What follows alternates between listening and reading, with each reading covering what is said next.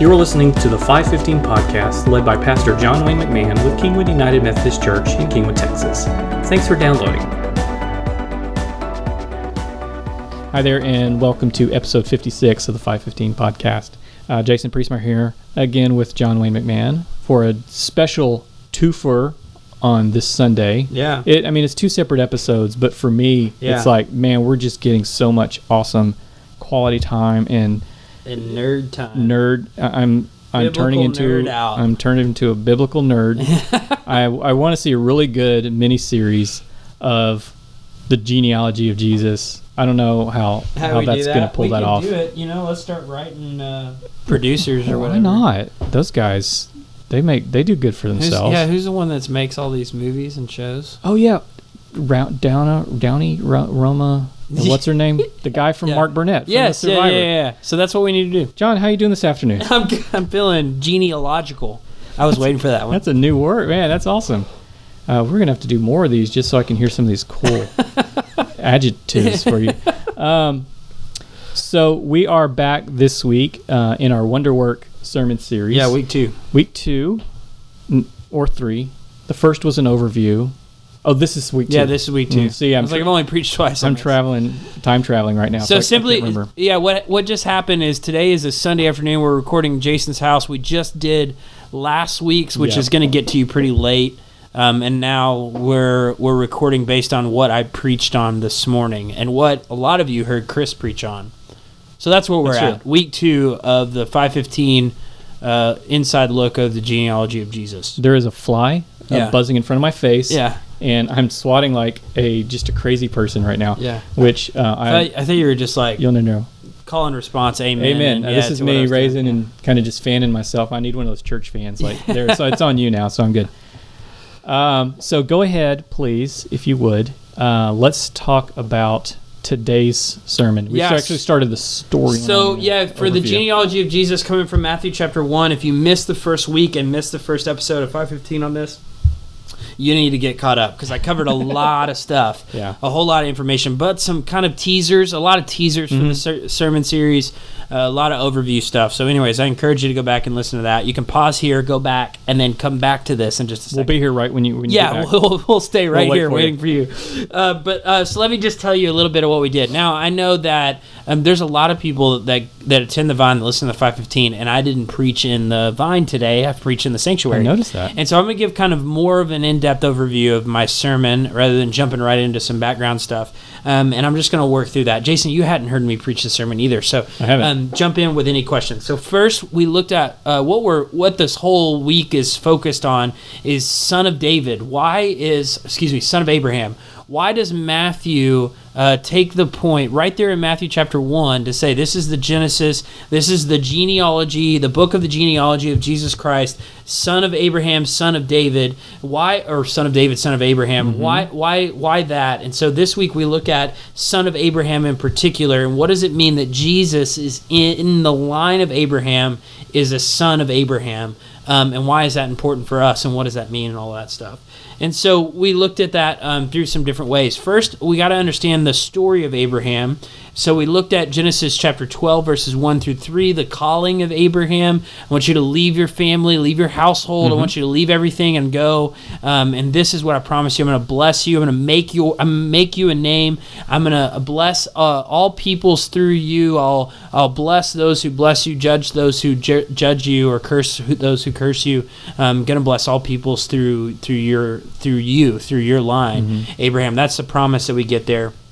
And so Abraham leaves. He does it. He leaves Ur, and he goes onto this, very shallow kind of idea of what God's calling. I want you to go that way, and he does it, and he goes. And so he leaves his security. He leaves everything that's around him, and he takes off with Sarah and with his nephew Lot and their extended family. Now, something that I think is really important for us to know while we do celebrate Abraham's faith and this journey, the Christian calling is this same journey to away from material wealth, away from security, away from the worldly given identity that we have through whatever, through household, career, things like that, and choosing to allow God to bless us with those things. And that's the very calling for Abraham, the calling for us. So a little side note, that's free for you. That's another one of those great parallels you were alluding to last week. Yeah. And then so of course Abraham does it. He leaves. He's promised all of these things, that God's going to be with him. He's going to bless him through these things. He's promised a kid, that this line will continue, even though Sarah's barren. And so there's a lot of drama that goes into this, but he waits 100 years to have that child. Dude. He's 100 years old when that happens, and so Sarah's pretty old, or over 100. And so a lot of waiting, but a lot of faith that's going into this. And so what we see in Abraham is actually God leaning in and focusing on one person to bring about his intentional redemptive story through this one man. He turns his attention to this person. So why does God do that in the story of Abraham? Is this to ignore all the other peoples? Is this to forget about everybody else? Or does God have a plan? Well, in Genesis chapter 12, verse 1 through 3, God calls one specific person so in order that he could bless all peoples. And so that's the redemptive plan that's taking place. And also what we need to know is all of Genesis leading up to chapter 12 is just kind of jacked up stuff going on, and God realizing that we need to shift gears here a little bit. And so leading right up until Abraham's on the scene is the Tower of Babel, where humanity tries to build their own stuff to make their name great and to worship themselves essentially. And what God does with Abraham, he says, I'm going to promise to make you famous, to bless you, and to provide your heritage and your legacy moving forward, but I'm going to give you that gift. You don't get it. You don't build it yourself. I'm going to give you that. Yeah. So all those parallels are going. Okay, now we know the story of Abraham. We covered a little bit. There's a lot more to it, but there's a brief overview. What's the significance of Jesus being the son of Abraham?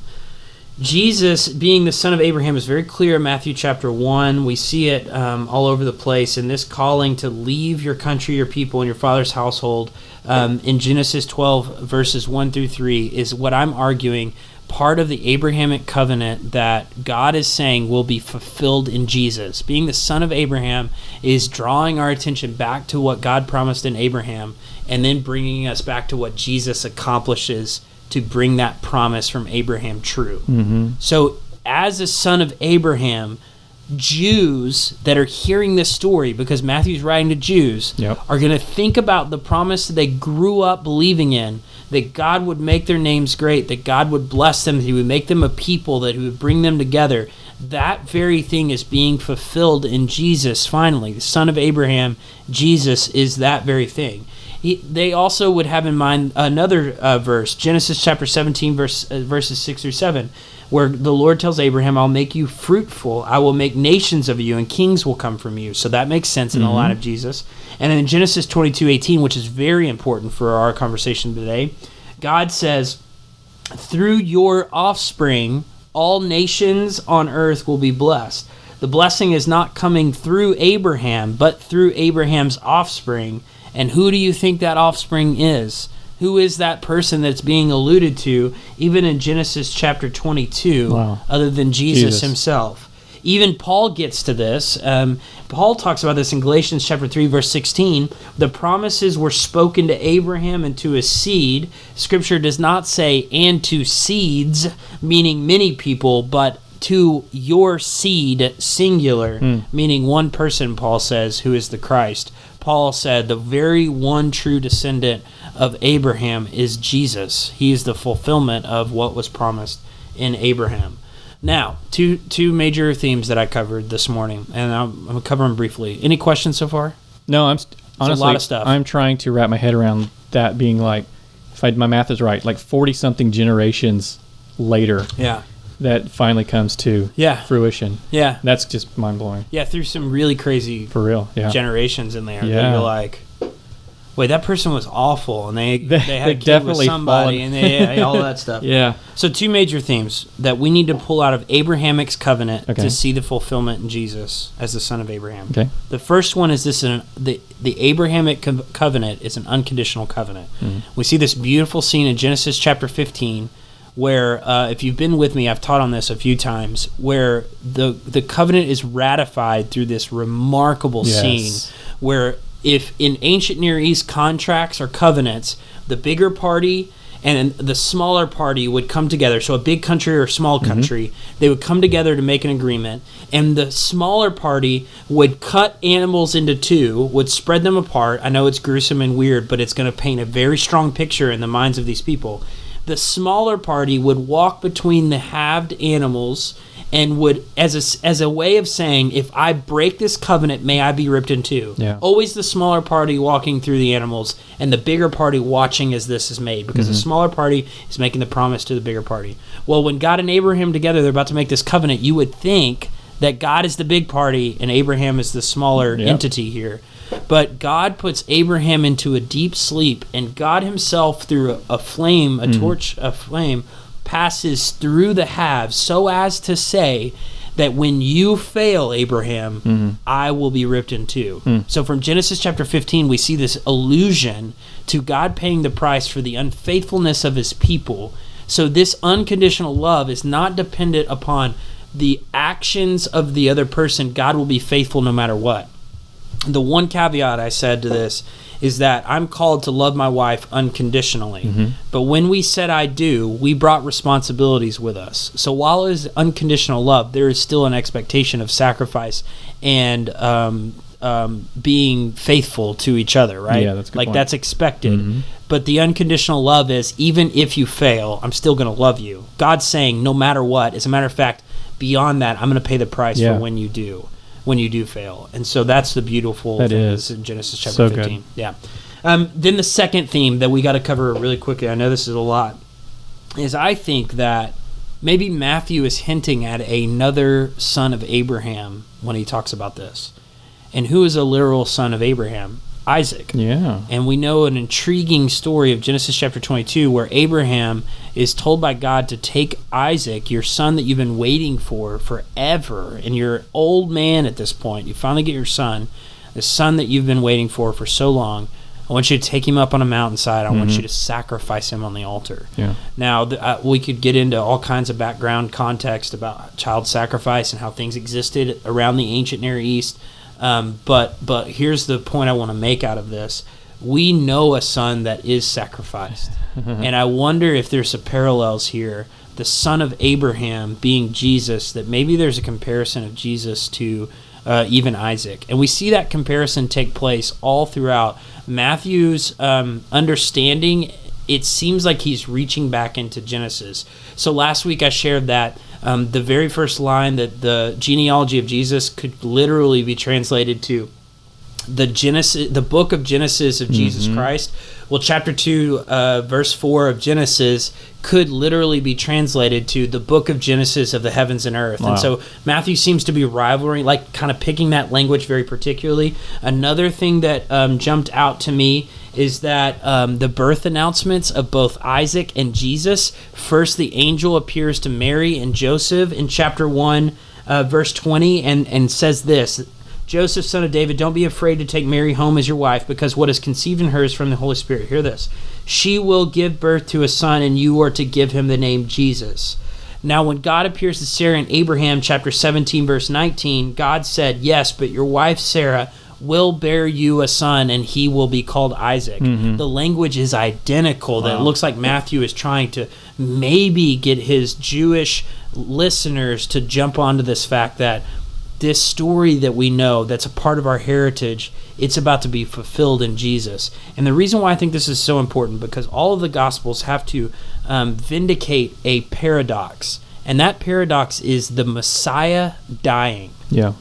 How could we truly be waiting for a Messiah that's also going to die? The Messiah is supposed to be the one that conquers and leads us out of this, that is the King. And so that paradox, that atonement, that understanding right here in this very section is showing that yes, he's the son of David, but he's also the son of Abraham. He is the Isaac that is going to be sacrificed here at the cross.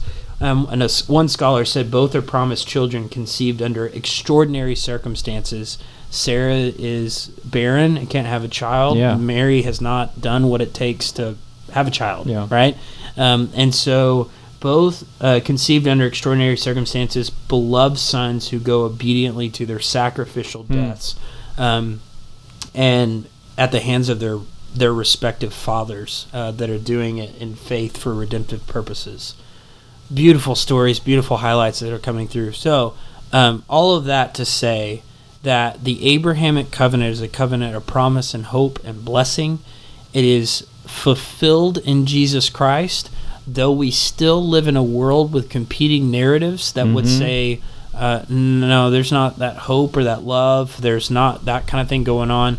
But we, as followers of Jesus Christ, are also beneficiaries of the promise of Abraham, and we have been brought into the family. Once we were not a people, but now we are a people. We're the very nations that Matthew chapter 28 says, I want you to go and make disciples of all nations. That's talking about us and the Gentile movement. And the Jews that are hearing this story from Matthew the first time for whenever this came out, they would be dreaming and thinking about those 515 podcasts talking about this later on. But you know what I mean? So an incredible thing that Matthew is doing very early on to say, hey, this is what we've been waiting for. This is what our whole history has been pointing towards. Jesus is the fulfillment of this. Yeah, I feel like I should be talking more, but I'm really literally just sitting here trying to put myself in the shoes, like I always do, of those people who are hearing this for the first time and thinking, what? I mean, oh my gosh, and just trying to absorb that and think of, really chew on it and connect those dots, and it's just so it's overwhelming. Yeah. And then I kind of go back and think of how relevant it is for us today still. Yeah. And then that's overwhelming. So it's like, so I'm just doing a lot of and yeahs, but I'm going to have to listen to this whole episode again in my car, I think. Yeah, I know it's a lot. There's a lot of great stuff. Let me just say a word. Like, I think I got into this in the Vine, but I talked about it in the Sanctuary today as well. The Old Testament is weird and messed up, and it's got a lot of stuff to it, and it's hard for us to understand, and we wrestle with some things like why does Solomon have so many wives? You know, like those kind of things that take some wrestling with, some difficulty, and I get that, but you can't toss this out. No. And we just can't allow that to happen. And this is so important because God has been working with jacked up people groups, contexts and cultures and understandings, and slowly shaping them and forming them into Israel that is to be a mouthpiece to the world. And that's who we are now. We are grafted in, as Paul talks about, into this family that is a mouthpiece to the world of the hope and the love that we have in God. And that story, now listen, the story of Abraham and Isaac and Sarah and all that, it can stand on its own. Like, we don't need to prop Jesus into everything that happens in the Old Testament. But what I want you to definitely, I think we could all agree on this, as we read someone like Matthew is using the Old Testament to interpret exactly what's going on around him, to interpret what he's experienced with Jesus and how his heritage was preparing himself for what he's experiencing or had experienced. So we can see that very clearly. That's great. Yep. That's awesome stuff. All right, that's really all I got, except for the ongoing challenge. Okay. To share, to learn this story, to tell your kids about it, to talk about Abraham this week, to maybe read some Bible stories together, maybe read a story before dinner or something like that. Even if you've heard the story 100 times and your kids are grown and they think you're annoying for wanting to take more time at the dinner table to do this, let's talk about some of these stories and how they shape us and form us. Because listen, if I'm not like, it's not enough that most of us couldn't tell anyone exactly what happened in the Reformation or different parts of the Christian history of the Christian church.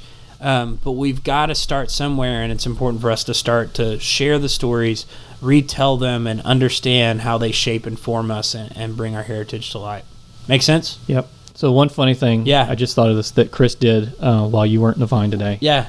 You were, you guys had I know, I'm still in my suit right now. I know, I told you to take your tie off. You don't have to dress this formally around me, but I'm wearing a tuxedo, so it's understandable.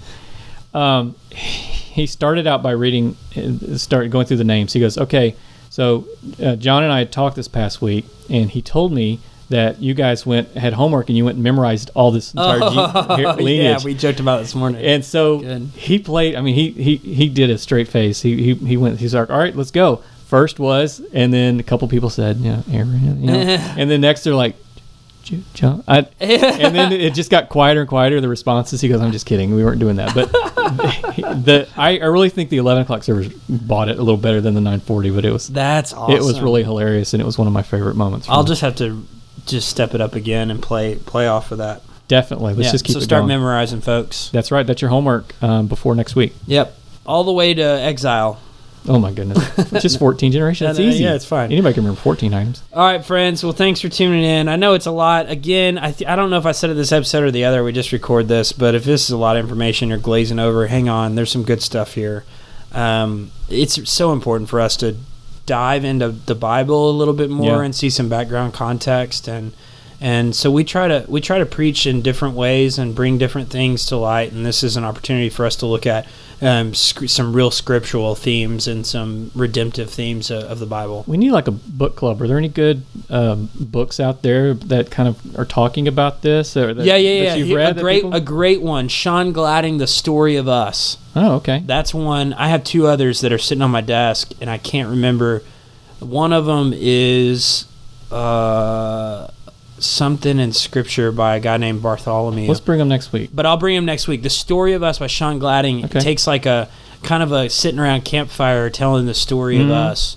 Like an old wise man of the village is telling the story. So it's a really cool book. Sounds cool. And great for anybody to read. Perfect. There you go. That's your takeaway. All right. Love you guys. Thanks Have a good one. Bye. Bye.